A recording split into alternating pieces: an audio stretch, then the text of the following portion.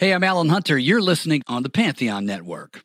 Splash, splash, splash. Splash Weather Repel Premium Windshield Wash features a 3-in-1 formula that repels rain, sleet, snow, and bugs while leaving a streak-free shine. And its advanced beading technology keeps you seeing safely all year long. See safely on the road when you apply a little splash. Pick some up at Walmart today. Some facts.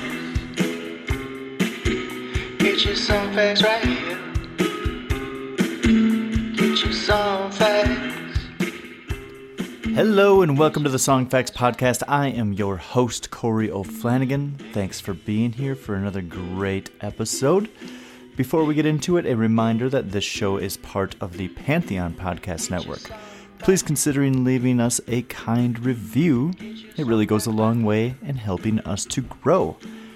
So today on the show, I am speaking with Paul Peck. Paul got his start in the music industry as a student at Tulane University in New Orleans and was moved after attending the New Orleans Jazz Festival. That led him to joining the Superfly team that eventually started the first ever Bonnaroo Festival in 2002. So we get some behind-the-scenes stories on how that came together and how he began creating what he dubbed Super Jams, which is getting artists who may not normally perform together on the stage for a one-off amazing concert. Really cool stuff. There's been a lot of these, and he gives us some pretty cool behind-the-scenes stuff of these concerts and things that goes on, stuff that I can totally nerd out about, and I really hope that you enjoy it too. More recently, Paul started his own festival, Okeechobee, in Florida, and is now serving as the president of fundraising platform Fandium, which he gets into a little bit, a really great idea and a way to give a little bit and possibly have some cool experiences as a fan of music. We don't have our normal song samples throughout this episode, but I found Paul's stories of creating and putting on these festivals amazing, and I really hope that you do too, so please enjoy Paul Peck. Paul Peck, nice to meet you. Yeah, you too. And thanks for coming on Song Facts. What's this background you got behind you? You got this purple design with a bunch of signatures I'm seeing. Yeah. Well, this is in part to spare you the messy background of my office / auxiliary NYC space. You know, we have a new baby, and so it's a little messy back there. But this is a poster of a show that I have hanging in my office that I'm pretty proud of. This was for Bonnaroo. The festival had a big anniversary, and the name Bonnaroo was taken from a Dr. John record. And so I produced this show that took place at Bonnaroo with Dr. John recreating that record, which is called Destitutively Bonnaroo. And that record was him backed by the legendary Meters of New Orleans. Wow. And the Meters hadn't played together in 8 years. And so I was kind of able to reunite the Meters for the first time in a very long time. And that album is just a classic album. And it was produced by Alan Toussaint, and I got him to play on it too. So it was a New Orleans super group playing this whole record. And we did a couple of these limited edition posters. And so I was able to get it signed by all 4 Meters, Dr. John and Alan Toussaint. And it's like this beautiful kind of like, it's got foil and sparkles in it. And it's just like really cool color scheme. And I remember that year at the festival, we did the Bonnaroo signature arch with this like whole color scheme. And we put the hat that you see on there, like a physical reproduction of it on the arch. And it was just kind of the theme of the festival. And so I think we got 100 or 200 of these posters made. And I was able to get a couple of them signed by the band. And so some were gifts and for other people, and this one I kept for myself. Man, I got to tell you, I was not expecting that. That is fucking awesome. Good for you. I'm so excited to talk some Super Jams with you too. Sure. But I just wanted to kind of like, let's kind of get everyone that's listening a little bit of a basis here. So it sounds like you've been around the music business since at least your time at Tulane. And so why don't you tell us what you do now and then why you decided to make a career in this industry?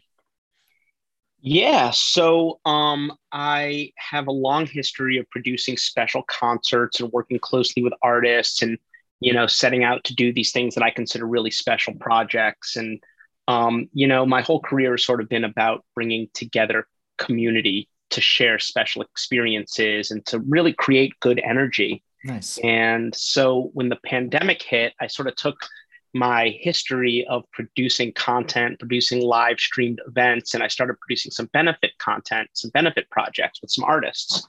And with a couple partners, I was really watchful over the donations we were making versus how much activity and engagements we were seeing and how many views, et cetera. And felt like there was a really big opportunity to take this community around these live events and create more financial benefit and awareness around these areas of need. And that was kind of the genesis of Fandium, which is really the focus for myself and my business partners right now. And so throughout this process during the pandemic and amidst doing these fundraising efforts, I reconnected with an old colleague, partner of mine from my Bonnaroo Outside Lands days, Alex Macheroff, and another couple partners, one guy, Jared Hyman, who is a festival producer and does a lot of marketing and sponsorship activations for a variety of independent festivals, and another two people, Ross Gassman and Julio Marine, who both were festival marketing, just like young marketing data analyst type gurus.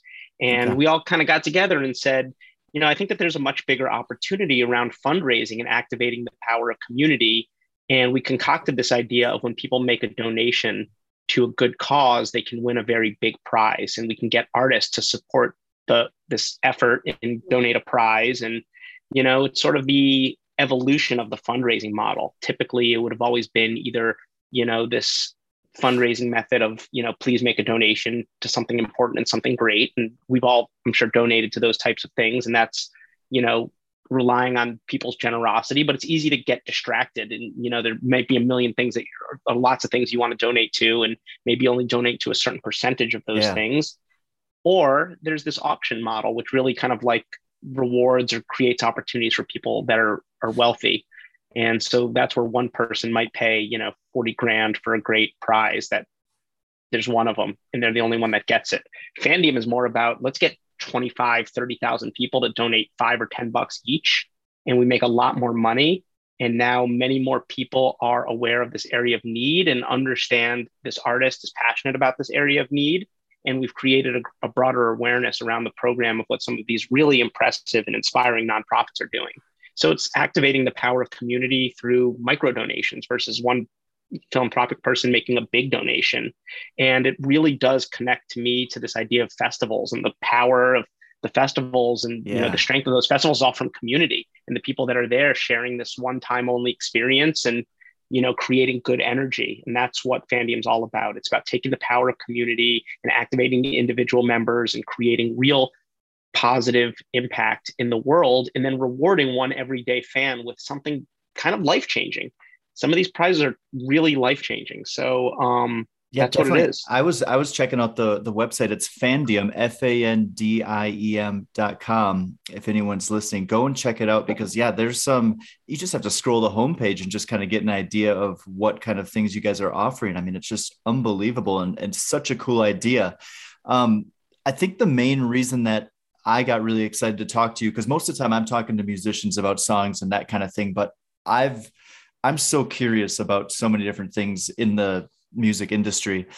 And I've been to so many different festivals too. I've never been to Bonnaroo and I've never been to Okeechobee, which we're going to touch on a little bit, but I've been to a lot of different festivals. And one year I went to Tomorrow World outside of Atlanta and just had an awesome time. And then I'm not a huge EDM fan, but I can listen to it enough.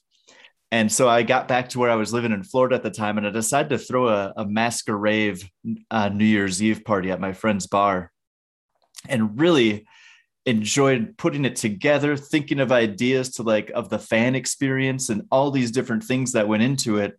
And then I ended up DJing it myself. And I got done with that, and I woke up the next day with a little bit of a hangover, but I was like, what would it be like to do something like this on such a massive scale? And so when I got the opportunity to hear about your backstory with Bonnaroo and then Okeechobee and these different festivals, I just wanted to learn or ask you, what was your role in starting Bonnaroo in these festivals? It just seems like such a daunting task, but it's just one thing that it seems like you just kind of chip away. You just make a list and just start checking things off. And then all of a sudden you've got a festival. But how did you kind of get involved with it originally? So I was a college student in New Orleans, and I was really diving deep into the New Orleans music scene. And it really taught me a lot about my capacity to connect with different types of music, different types of people, different types of food even. Okay. And I also was really enamored with the New Orleans Jazz Fest, which I actually still consider to be pretty much my favorite festival in the world. Have you ever gone really when it's not muddy?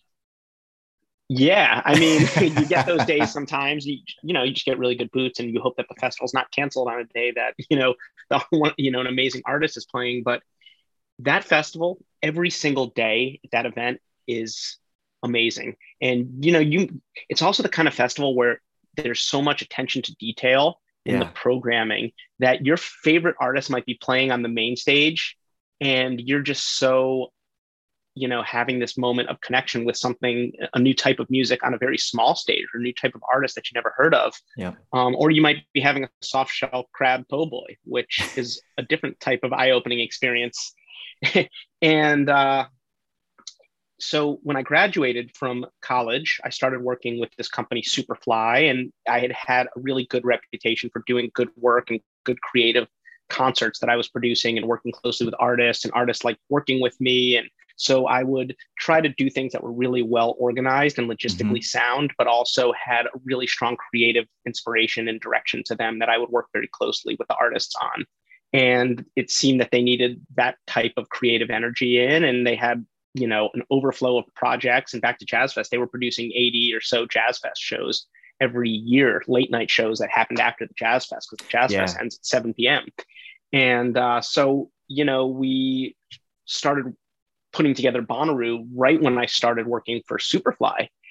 And in between that time and the festival, I had this whole experience of, as a very young kid, running these pretty tumultuous Jazz Fest shows in these small New Orleans clubs.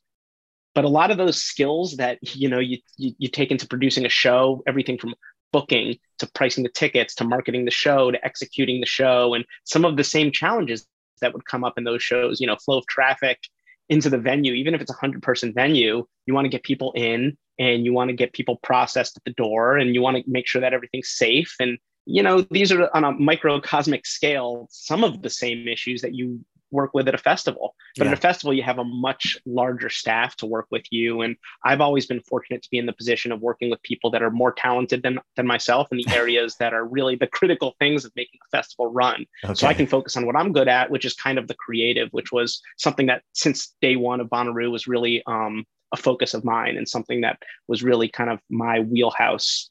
And I was always involved in the programming. I was always involved in the unexpected moments of surprise that would occur at the festival, which to me are these things that can really elevate an experience. If you're having a great day at a festival and you're going from point A to point B, and then all of a sudden something totally surprising and overwhelming, like a parade with horns and dancers, sweeps you up and takes you to, you thought you were going to point B, and then you end up going to point W off in the middle of nowhere. And all of a sudden you're in some totally, like, it is an impromptu moment of surprise, and it swept you up and took you someplace. And that was something we really took to Bonnaroo right from the gate. So we would do these parades, and I would also produce this thing at Bonnaroo in the very early years called the Masquerade Jam, which what you were talking about reminded me of that, where it was in the space that was, it started in our cinema area, and then it moved to our comedy area in the very early years. And you had to be in costume to get into the show. And there would be a band playing, and the band would be in costume too. And then at the end of the show, it would be revealed who the performers were. And so it was just kind of this like cool, different experience. And, these types of things that are just surprising and unexpected, that celebrate this we're all in it together sort of spirit, that I do think a great festival captures that sense of community. And with Bonnaroo, it was a very big project, and it was our first time producing a festival of that scale. And there was this spirit from the jump of, we're all in this together. Yeah. And we don't exactly know where it's going to go, but we're all going to find out together at the same time. And the idea of temporary community that experiences this intense journey of connection And this group of people is never going to be together again. And through all these different twists of fate have all come together at this one place at the same time, you know, in the same physical location on this really big planet over this, you know, the life has existed on Earth for a long, long time. And we're all just like, you know, by whatever lightning strikes have put us all together, and we're sharing something. And then at the end, everyone is going to go back in a million different directions. And if they can take some good energy back into the real world, then that's a really healthy thing. And that's, I think, that whole concept has kind of been something that I've always searched for as a fan and also a producer. You know, I want to take part in those experiences, and I want to help create those experiences for others, and selfishly so I can take part in them. I think that's something that's almost like a subconscious or fringe benefit for festival goers, is that they might go home afterwards with like this buzz, and maybe they can't quite pinpoint exactly what it is, and they might always just be like, oh, I saw the greatest show and I'm just still reeling from that. But it's partially that, but I think it is what you're talking about. It's this collective community of people getting together and experiencing something for 3 or 4 days, that those 100,000 people are the ones doing it. No one else in the world is doing that. And then to think about them going back to their different places, their different homes, and kind of spreading that energy. I just think it's such a cool idea. I'm happy that the idea of festivals has grown to where it seems to be today, and it seems to be continuing to grow. I mean, obviously there were setbacks with COVID and everything like that, but it's like what the major acts consider when they're thinking about what they're going to do for live shows in the summer is like, which festivals am I going to do? Absolutely. And I think, you know, with Fandium, it really does connect to this concept, because when you're having these experiences of intense connection, you feel really inspired and really motivated. Mm-hmm. And in that moment, you know, like sometimes that feeling can dissipate, and sometimes there's all this intention that is connected to that feeling. So really the idea between Fandium is like, amongst Fandium is like, let's give the individual members of the community that are really celebrating this connection an opportunity to do whatever they can. And there might be a reward for them, because one person's going to get something really exceptional. But in any event, it's the power of community. When everyone chips in a little bit, you know, we can change people's lives, whether that's providing clean water or access to food or, you know, cancer treatment. And so it's just, you know, or even like access to voting. So it's just, there's just so much there, and it's just so connected. But this idea of like the great energy that's connected in those that's created in those moments, and how to manifest that into real change. And it's a very empowering experience too, to have those experiences of connection, and then to do something positive for someone else as well. So that's, you know, that's kind of what it's all about, is about like creating good energy. And also, you know, in our current time period, especially coming off of the pandemic, so much of our interaction with the rest of the world occurs through screens, this literal barrier and this filter.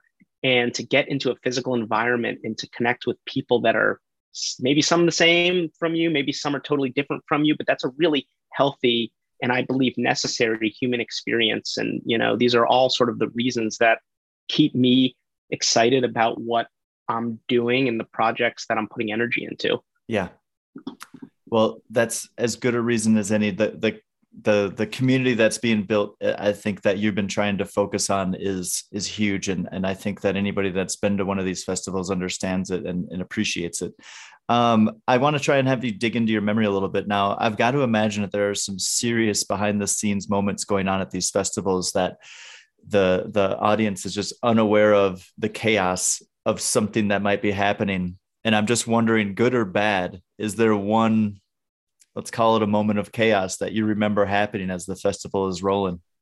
Oh my gosh, man, there's so many. There's so many good stories too. And it's like, and I guarantee there's so many moments, so many stories that have been forgotten, and just the intensity and overwhelming nature of these festivals. Yep. Because it's just like, there's so many people you're working with, and the stakes are so high, and it's just so intense. It's like you've been working for, you know, over a year on this event that plays out over 3 days. And it's so important because people have come there, they put their trust in their safety and artists. So, you know, I have this memory of the first year of Bonnaroo very early on. I had just graduated college, and we had a runner that had created the path that we advanced with all the artists that they were supposed to take for the back entrance to Bonnaroo to skip the traffic and to be able to get in safely. And at some point, there was a typo in the directions, and it told them to go north when they were supposed to go south, or east when they were supposed to go west. And it was like, became apparent to us on the first day of the festival very early that this had happened. And, we were in the mode of, there was, we had a really good team that first year, but it was an all hands on deck situation to the nth degree, to the point where me and one of the owners of Superfly were like by hand making out the meal tickets like the day before the festival, because that was like something that just slipped in the crack somehow. Yeah. So this was before the time that really, like, first of all, nobody had email on their phone at this point in time. Exactly. And some people didn't even have cell phones. So I was like, how are we going to fix this? I was like, I'm just going to start calling the artists and the tour managers and the managers, and I'm going to give them the corrected directions. So this was like an absolute scramble. And, in the position of, we hope we can get the directions to Bob Weir to get to the festival to play tonight, so those types of things. And there's just so many others too. And then there's these personal moments that, really like only one of us could experience. I remember the first year of Okeechobee, I was, the first night of Okeechobee, I was really very considerate about who was going to be the first artist on the main stage, who was going to be the first artist on the main stage at sunset and after dark, and really programming around these moments. And I was fortunate that year that we had both Robert Plant and Hall & Oates, and they were both supposed to play Friday. And I remember struggling with this idea of who's going to play first and who's going to play second. It's not necessarily which is the bigger artist. It's really about, because I also had a late night artist playing on that stage too that night, more on the dance front. And it was just this idea of, which one do I want to be playing at sundown, which I really felt was a key and really meaningful moment for the first day of that festival on that stage and in that space. And so I decided that I thought Robert Plant should be playing at this epic moment of sundown, and Hall & Oates should play after that. And I just really thought about it. And I remember I was at the festival and Robert Plant is playing, and he basically started the tour around our date. And it was pretty generous of him even to play for us in our first year. And, we had a really good production and operations team. And we, always, like with all my projects, I want to hang our hat on really strong operations, logistics, good organization, and then very strong creative, and just trying to think about being different. And so Plant is playing, and he's playing Led Zeppelin songs. The energy's at 11, and the whole thing's going through the roof. By the way, in the distance, we see there was a rocket launch. SpaceX had done like a space launch that day. It was just like so epic. And I was like sitting there, borderline, first one moment like being on cloud 9, and then the next moment having a panic attack that I like screwed this whole thing up by having anyone play after Robert Plant. And so it was just my own sort of personal emotional roller coaster. And, it really ended up being the way that it should have been. And Hall & Oates was just so fun and sounded so great. But Robert Plant completely brought the house down, and just the epic, musical superhero that he is. It was just, it was absolutely perfect. But at the time, before Hall & Oates played, I was like, I don't know if this is going to work with anyone playing after him. So I have a lot of those kinds of stories and experiences.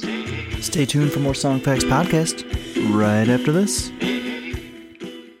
Song Facts Podcast is sponsored by BetterHelp. I've always wondered why when an athlete breaks a leg in the middle of a competition, they get all the sympathy and everyone's all worried about them. But if their mental health breaks down, that's not necessarily viewed in the same way. It's almost viewed as a weakness. But without a healthy mind, being truly happy and being at peace, well, it's hard. And the good news is there's therapy out there, and it actually works. So what is therapy exactly? It's whatever you want it to be. Maybe you're not feeling motivated and you need some tools to help. Maybe you're struggling in a relationship or at work. These are the things that therapy is there for. Whatever you need, it's time to stop being ashamed of normal human struggles and start feeling better, because you deserve to be happy. And now you don't have to worry about finding an in-person therapist. BetterHelp is customized online therapy that offers video, phone, and even live chat sessions with your therapist. You don't have to see anyone on camera if you don't want to. It's much more affordable than in-person therapy, and you can start communicating with your therapist in under 48 hours. Join the millions of people who are seeing what online therapy is really all about. And a special offer to Songfacts podcast listeners, you can get 10% off your first month of professional therapy at betterhelp.com/songfacts. That's BetterHelp, HELP.com/songfacts. Thanks again to BetterHelp for sponsoring this podcast, and have a great day. Music. Everyone loves it. But who listens to the lyrics? We do. She doesn't live in a shantytown. She lives in capital S Shantytown. Yeah. You put Patches from old Shantytown on a resume, you're not getting that job. You know what I mean? On the Story Song Podcast, we break down the lyrics you've heard 1,000 times. Go to Barnes & Noble, $20, Farming for Dummies. Right. Chapter 1, don't farm at night. Chapter 2, don't farm in the winter. Yeah. The index is just like Blizzard. See also don't. We also look at the history of the song. So the Monster Mash is on the R&B chart. Clearly, it should be on the Monster charts. Oh, it was number 1 on the Monster. Good. The Story Song Podcast. Find it wherever you download podcasts. Get your song facts right here. And I think if someone's listening to this, the thing that you need to hear what Paul's saying here is these tiny little details that, like, you just think of this festival and everything that's going on, but every single detail is thought out. And to have this thing like a food ticket, how are we going to do this for the fans, slip through the cracks? Like, this is a major deal that was obviously thought about, but then it just didn't. As you're checking things off the list, somehow that gets skipped. And it's like, we got to scramble and make that happen. And then it's putting musicians in order of, like, not necessarily thinking about ego, but thinking about fan experience, which is what your job is primarily, not necessarily worried about, like, well, this person's going to be hurt because they might feel like they're a bigger artist right now. But I know for the fan, it's better for them to go first. I love these kinds of, like, little micro decisions that have to be made. And I especially love it when it has to be made on the fly like that. And so to me, it's like Wednesday night before that festival starts, or Thursday night, you have to flip a switch and you don't get to turn that off until, like, I don't know, Monday evening. It's a very intense prospect, and just feel really an overwhelming amount of gratitude just for these generous, selfless artists that understand that what we're creating is an art project. Yeah. And I think what separates a good festival from a bad festival, and a good production, whether it's at a small venue and, small music shack made of wood and the streets of New Orleans and the things happening at 2 a.m, or it's a massive 65,000+ person festival, it's, as you said, it's the attention to detail. Yep. And if there's something that you're doing that you're truly doing with love and vision and intention, you really want to drill into those details. And I think that that's what separates really special work from pretty mundane work. And I think, when we talk about all the details that go into a Bonnaroo, all these different nooks and crannies that you can go off and experience and you can explore, and these moments of surprise and delight, those are the details that really take an event and an experience and anything to the next level. And it's always like the details that really elevate something from, something really good to something absolutely exceptional. And I think the details is, that's where the inspiration really shines through. Yeah. And I think you're right, because I've been to festivals where it didn't necessarily feel like the details were as thought of. And I've been to ones where it's just like, as soon as something like a thought hits your head, the promoter and their team has already thought of me walking to that bathroom being like, how is this going to work out? How is this going to be a smooth situation? And you can tell when you're there that those kinds of ideas have been thought of. Let's talk a little bit about Super Jams now. It sounds like, from what I was able to read, that you organized your first one while you were at Tulane. Yeah.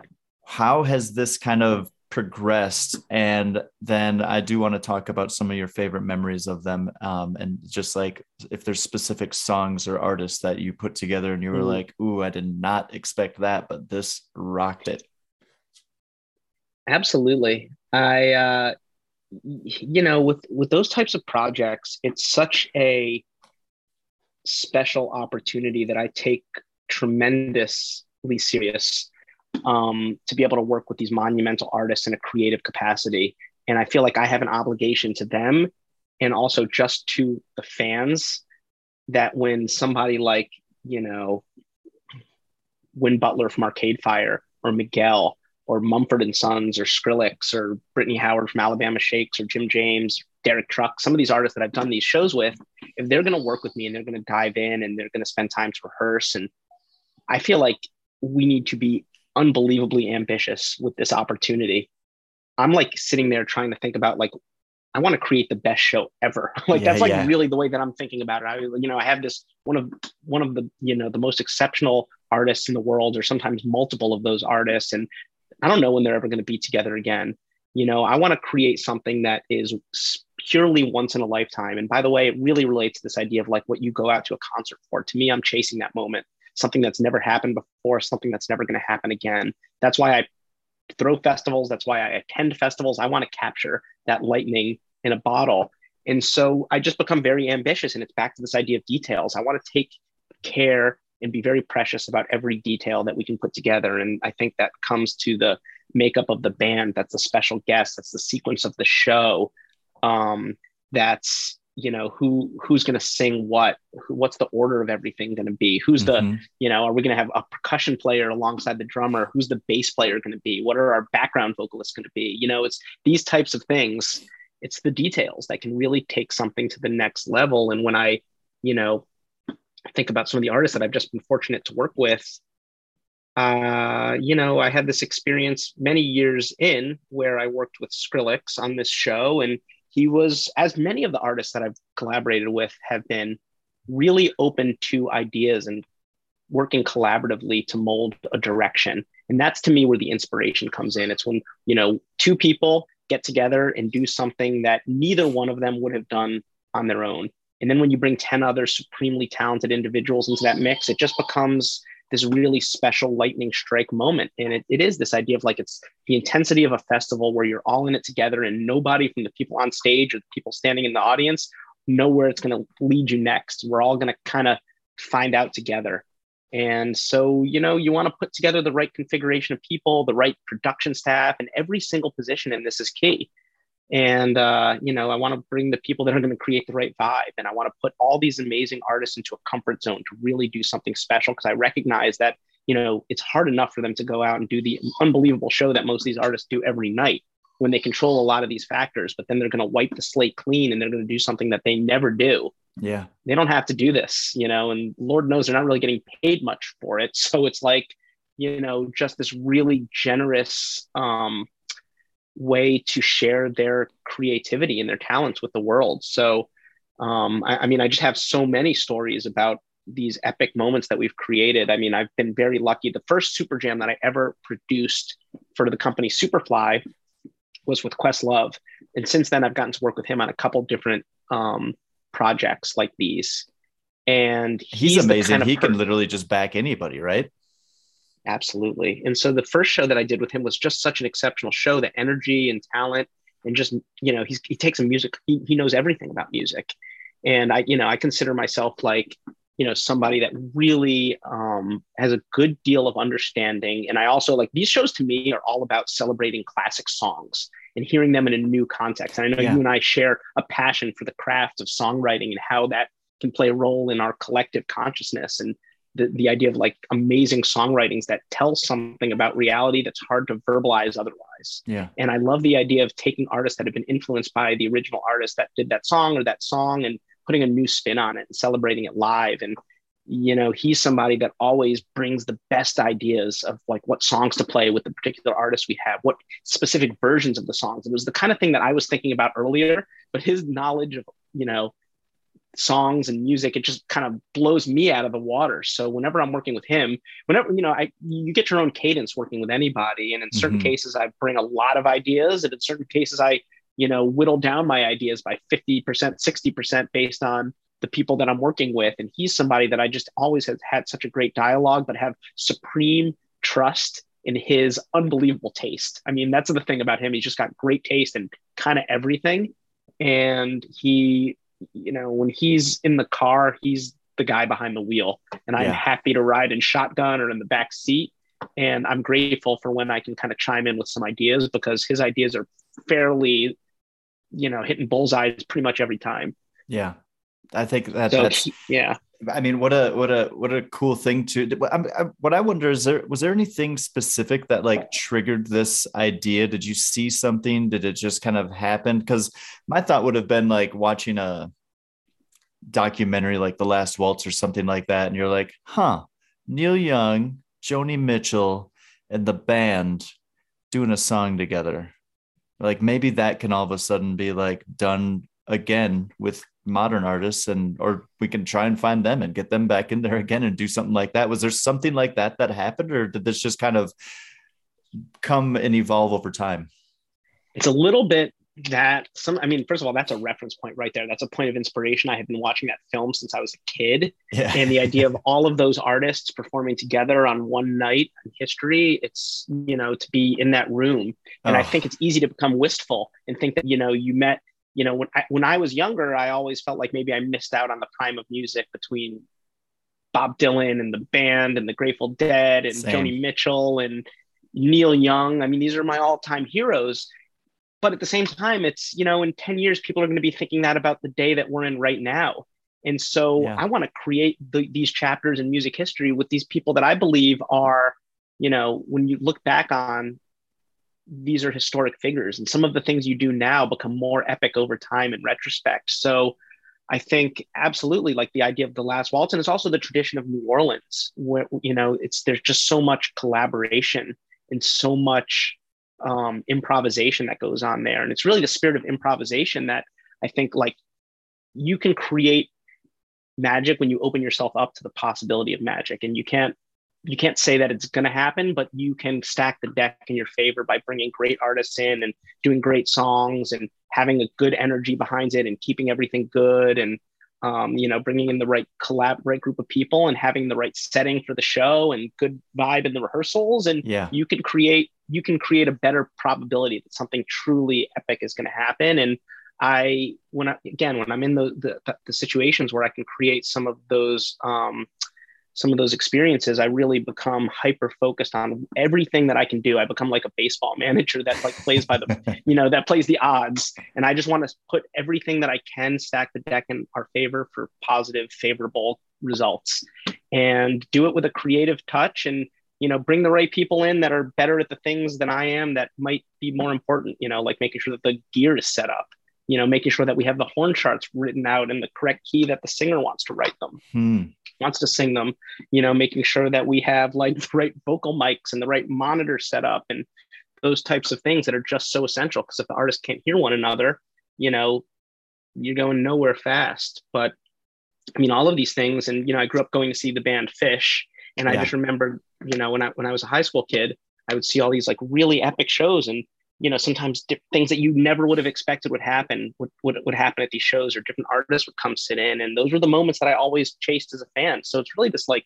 collection of different inspirations and influences that created this idea of, I want to put together these once in a lifetime experiences where it's an aggregation of talent that, maybe you wouldn't have thought would make sense on paper, but we all have so much common musical inspiration and influence in our just cultural DNA that a lot of times you can find common ground between people that you might not think would be able to connect in that way. And that's where the real magic happens. And I think that's when you can also take the audience, somewhere where it's a total unexpected turn. And that's when it gets exciting. Have you ever had one happen where they just came out ice cold? Like, we've met, but we got a 6-song set list put together, but we've never rehearsed and we're just going to go wing it? I have a pretty, that's a little bit of a nightmare scenario. I've had a couple things like within successful shows that didn't go as well as people wanted them to, or that I wanted them to, or, a lot of those things can really be traced back to maybe I pushed things too far or made a bad decision, because these artists are just so talented. I have a very high batting average of putting together really good shows because I work with good artists, and I kind of have the formula for putting them in a position to succeed. So I've had a couple moments that have been disappointing.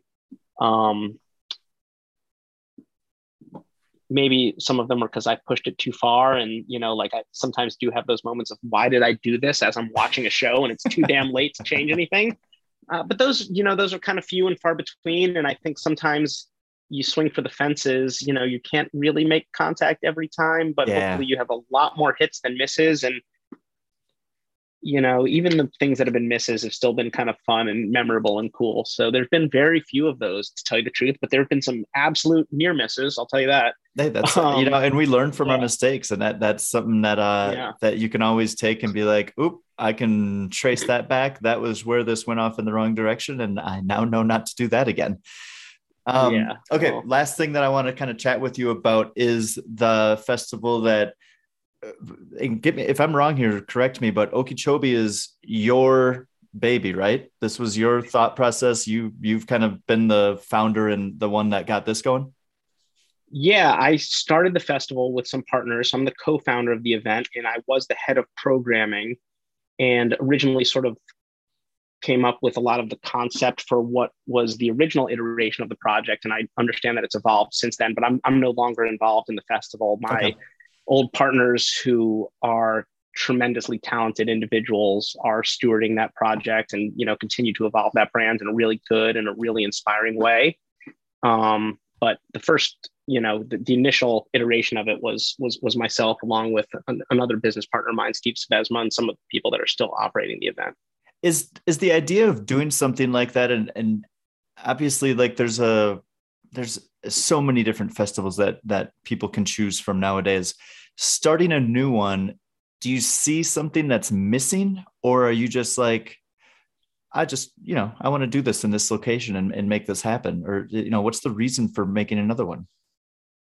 I'm always seeing things that are missing. Yeah. And I'm also the kind of person that I tend to have this counter reaction when I see things done repeatedly a certain way. I start thinking, maybe this could be done differently. Maybe this could be done opposite. There's a counter case for this too. And when you really get into these, festival production and the creative side, you can really, some of these decisions that might seem easy are very hard decisions. You get smart people, you can understand both sides of it, but at the end of the day, a decision needs to be made. But, I think that there is plenty of opportunity for different types of experiences in the festival landscape that aren't really being offered. And you see new stuff come up. The When We Were Young Festival is a festival that was just announced this year and absolutely struck a chord. And before that event was announced and put on sale, nobody had done that festival before. That was a new idea. I don't think every combination of, notes and chords has been played. I think there's new songs to be written. I think there's new festivals to be produced. And I think that there's new experiences to be created and had. And, so I think that there are a lot of people that have a great recipe that do something very strong and very inspiring and evolve that particular project. And I think that there's new opportunity I think that there's endless opportunity to do things that are different. It's really just about what do I want to spend my time on, and who do I want to be working with? And, where am I going to put my focus and energy, towards? So it's all of that. Well, I think that, I've learned a lot. I could sit here and talk about the details of designing and organizing a festival forever, but I don't know if everyone listening has the same type of curiosity and scrutiny for details, I'll say, as I do. But I'm endlessly fascinated in it. I really appreciate you taking some time to come on and chat about it a little bit. And everyone that's listening, go check out Fandium.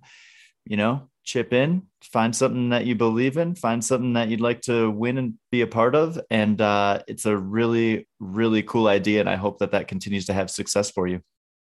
Thank you. Yeah. Right now we have amazing causes that are in need of support, and we have prizes that have been generously, really creatively produced. Just like you would produce a festival, we produce these prizes that are like so over the top for fans of, Metallica, Nine Inch Nails, Imagine Dragons. We have all these artists have generously donated stuff that's on the site right now, and we have constantly new stuff coming up on the site every day. And we're working creatively with these artists to do things and create opportunities that some fan is going to get to experience, and really kind of life-changing stuff. And as part of the equation, we're impacting people's lives around the world. So it's a really special thing, and I hope people will come and participate. And I hope a lot of people will, win these things and have these life-changing experiences. So, creating an opportunity to both, donate something and do some good in the world, and also like have the opportunity from that to have this once in a lifetime thing come into your life that nobody else will ever get to experience is such a good combination. So kudos to you, and thank you very much. And I hope you have a great day. Thank you, Corey. You too. Great chatting with you. You too, Paul. Thanks. Take care. See ya. Thank you so much to Paul for coming on the show and telling us his story. Amazing, amazing stuff, getting behind the scenes details on how these festivals come together. And Fandium just sounds like such a cool thing. Definitely worth checking out. You can link to that in the show notes. As always, for the stories behind the songs, go to songfacts.com and have a great day. Thanks.